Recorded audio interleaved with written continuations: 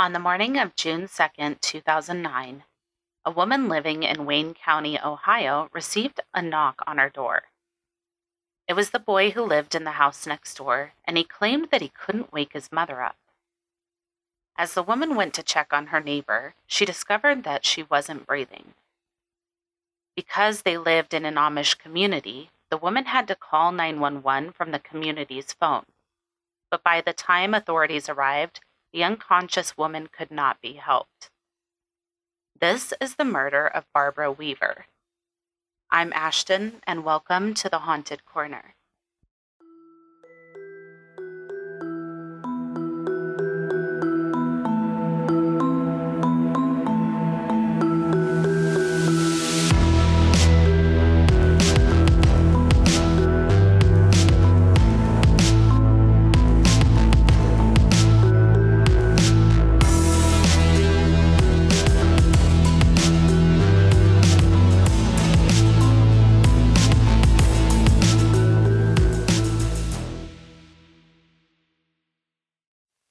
Hey everyone, welcome back to the Haunted Corner. Before we jump into today's episode, I wanted to thank everyone who has taken the time to rate and review the podcast wherever you listen. This is such a huge way to help the podcast, so thank you. Also, if you haven't already, head over to Patreon to have access to the exclusive content over there, and you'll get access to episodes before they drop in the regular feed. Plus, you'll be supporting the show and helping me continue to put out more and more content. So thank you in advance. Today's episode is about the murder of Barbara Weaver. This one has lots of twists and turns. I got some of my information from a book called A Killing in Amish Country by Greg Olson and Rebecca Morris. So let's get into it. The Amish first settled in Pennsylvania in the early 1700s after fleeing persecution in Switzerland over their beliefs. They arrived and settled in Ohio around 1809, where the largest Amish population in the world now resides. Until the middle of the 20th century, the Amish attended public schools in America, but when the consolidation of schools began and influence of extracurricular activities heightened, the Amish began to develop their own schools. Each year, over 20 million tourists visit Amish communities, which is kind of weird to me. They're basically a tourist attraction that reminds visitors of a simpler time in America, which I guess can be appealing as opposed to the way most Americans currently live, but it seems a little invasive because these people are just trying to live. Barbara Weaver was born in 1979 into a large, close-knit family that was a part of the Andy Weaver Amish, which is a very conservative group that follows the rules about driving, hair and beard lengths, and electricity. They weren't allowed to have phones or cars or refrigerators. They would paint their barns red because they believed that white was too flashy. Barbara had two brothers and an older sister named Fanny, who would prove to be key to the investigation into her sister's murder. Barbara and Fanny attended an Amish school until 8th grade before leaving. They lived a fairly normal life within their community. Barbara loved to read and looked forward to becoming a wife and having children. Even during Rumspringa, which is a time when teenagers who are not yet baptized within the Amish community choose to venture out and experience life outside of the community, going to parties, etc., before deciding if they want to return to the Amish community and become baptized as an adult. Barbara didn't leave during Rumspringa. Instead, she spent time having sleepovers with friends and reading romance novels featuring Amish girls. Because the Amish don't take or pose for photos, there aren't actually any photos of Barbara, aside from the photos that were taken at the crime scene. But she was described as beautiful and kind by those who knew her. She had long hair and hazel eyes and was approximately 5 feet and 8 inches tall. Eli Weaver was a young man who was also a member of the Andy Weaver group. Barbara and Eli had known each other since they were very young. Eli was known by other community members to, quote, get into things. This usually meant that he had a cell phone or a camera, or he drank alcohol, something that would have been frowned upon in the community. Barbara and Eli dated or courted for a year, where they would spend hours on buggy rides, talking, or attending Sunday evening singings together, where young Amish members would gather for dinner and socializing. The two married in May of 1999 in a traditional Amish ceremony. Barbara wore a homemade blue dress with a white cape and apron. She wore a black satin cap that would be exchanged for a white one after the wedding. Eli wore a dark suit and a white shirt, and after the wedding, he let his beard grow out, which was something that married men did. Amish marriages follow traditional gender roles, meaning the husband would work or farm to support the family, while the wife maintains the house and raises the children. The marriage between Eli and Barbara Weaver was no different. Barbara gave birth to 5 children over the course of 7 years, and she took care of the children and the home while Eli worked at the family business, which was a sporting goods store that was located near the house. From the outside looking in, everything appeared to be great. Barbara was an excellent mother, and she was really kind to the children. But everything was not as it appeared with Eli. According to Fanny, Eli wouldn't give Barbara enough money to feed and care for the children, and she didn't have access to their shared bank account. Bills were not getting paid, and it wasn't because they didn't have the money. They were doing well, but it was all about control. On one occasion, it was Barbara's turn to bring pies for church, and Eli wouldn't give her the money to buy the ingredients. He was known to push Barbara around and was pretty abusive to her as well. Not only that, but Eli wasn't the most faithful husband to Barbara, which of course is not ever a good thing. But this really put Barbara in a tough position because it's not like she could just up and leave Eli. Divorce was frowned upon in their community, and she was just kind of stuck. Until one day in 2006, Eli just took off. He left his family to live with an English woman, and Barbara packed up the kids and moved them off the property about 15 miles north. At that point, family and friends had given Barbara $6,000 to help her move. And eventually, Eli came back to the family, repented for his sins, and acted like things were normal. He begged Barbara for forgiveness and talked to the community's bishop about being a better husband. When Eli returned, he took Barbara's checkbook and all of the money that her family and friends had given her. And it was around that time that someone had given Eli a cell phone, so his connection to the outside world remained. He was in online chat rooms talking to women who would perform sex acts that his wife allegedly wouldn't because they were against her faith. But there was a woman who was closer than anyone could have expected and would play a huge role in the family's future. On Tuesday, June 2nd, 2009, Barbara's sister Fanny loaded up her children into a buggy and set out for the Weaver home, where they were planning to spend the day. As she turned onto the driveway of the home, a neighbor stopped her and let her know that something was very wrong. Shortly before, a neighbor had heard a knock at their front door, and when they opened the door, it was Harley, one of Eli and Barbara's sons, saying that he couldn't wake up his mother and that he knew she was dead. As the neighbor went to investigate, they discovered Barbara unconscious in her bed with a gunshot wound to her chest. The neighbor ran to the community phone, which was located in the barn, and called 911. Barbara Weaver was pronounced dead on the scene.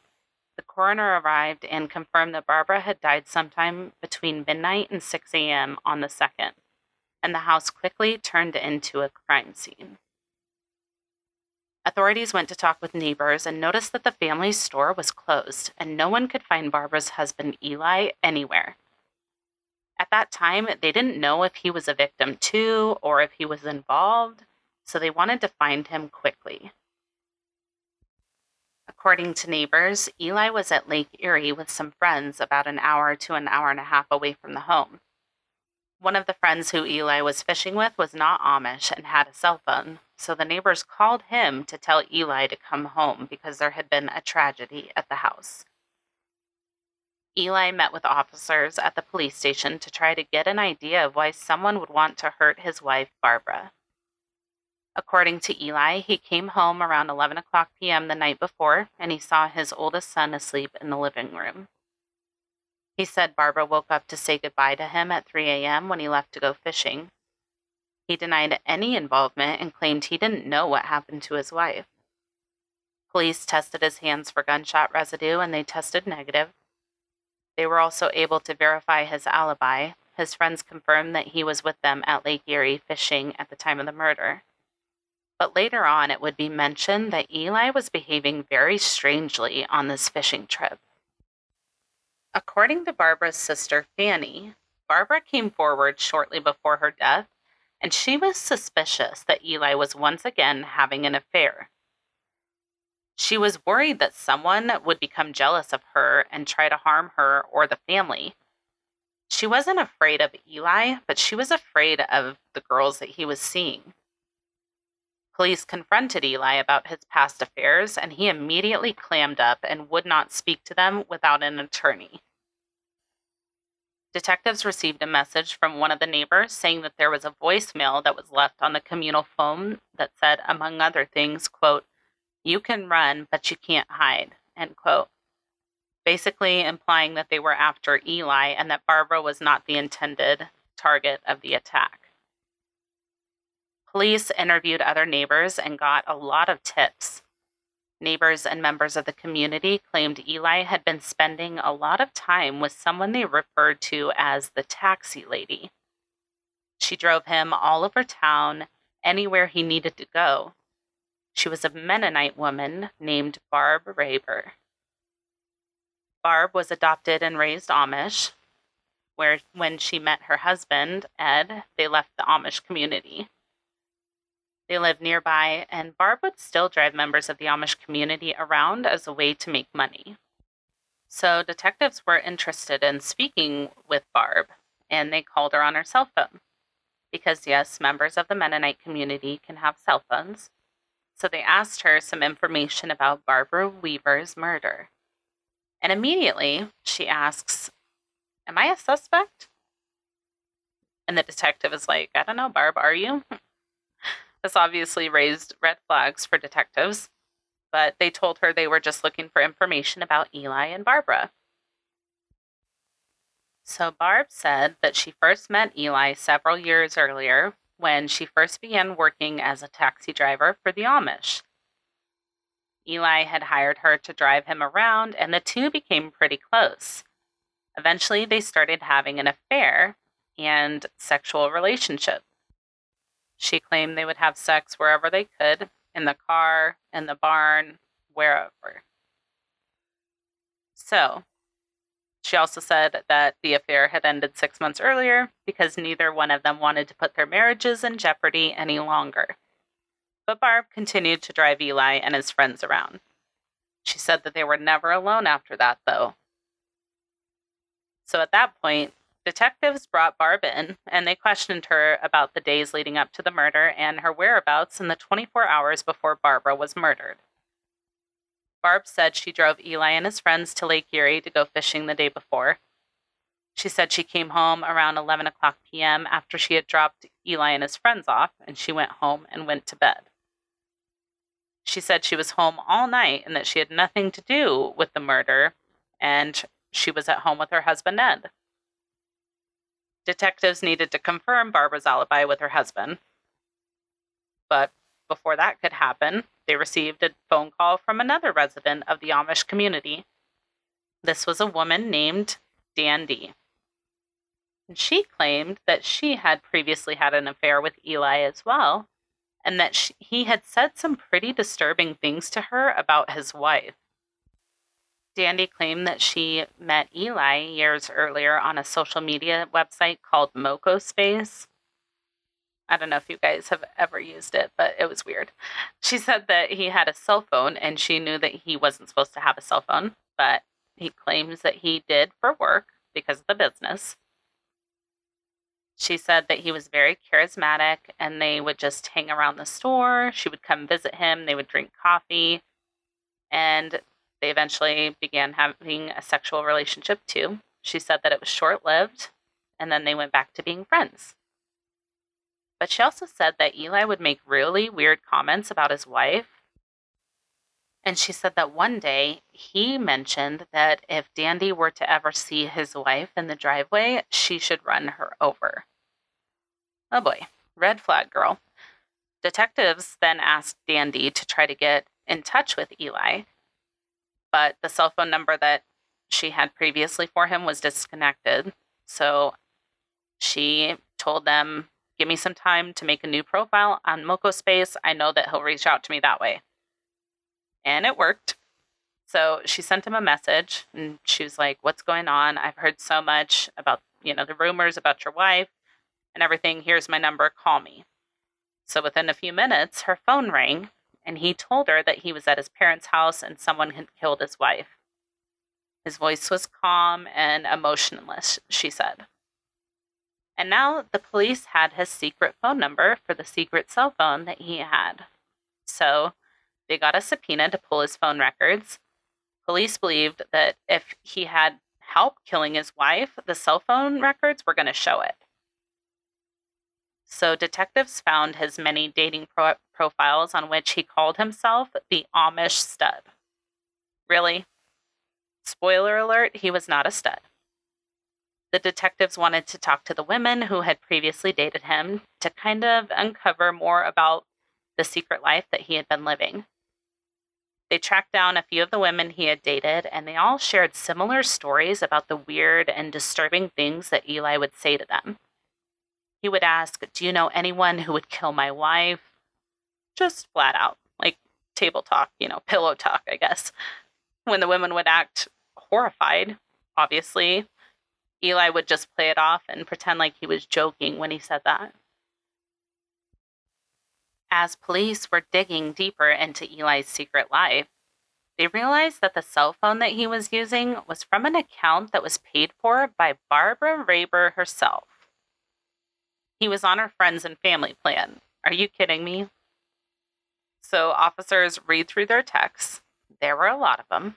And it was very clear that they were not just friends at this point, and they were still continuing their affair. Not only that, but they were planning something very dark. They were planning to murder Eli's wife, Barbara Weaver. They discussed the many ways that they could make this happen.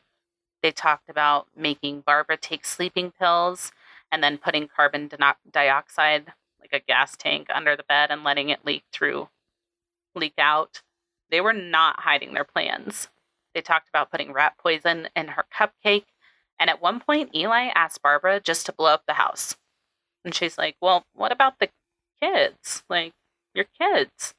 And he said, well, they'll go straight to heaven because they're innocent. Sir, what? On June 1st, 2009, the night before Barbara's body was found, Barb and Eli were texting about their plans. And in the text messages, you can see that Barb was really scared. She didn't really want to go through with the plan. She was like, what if someone sees me? What do I do? And Eli was trying to reassure her and egg her on, like, who would see you? Who would be there? What do you mean? So he told her where to park so that she wouldn't be seen.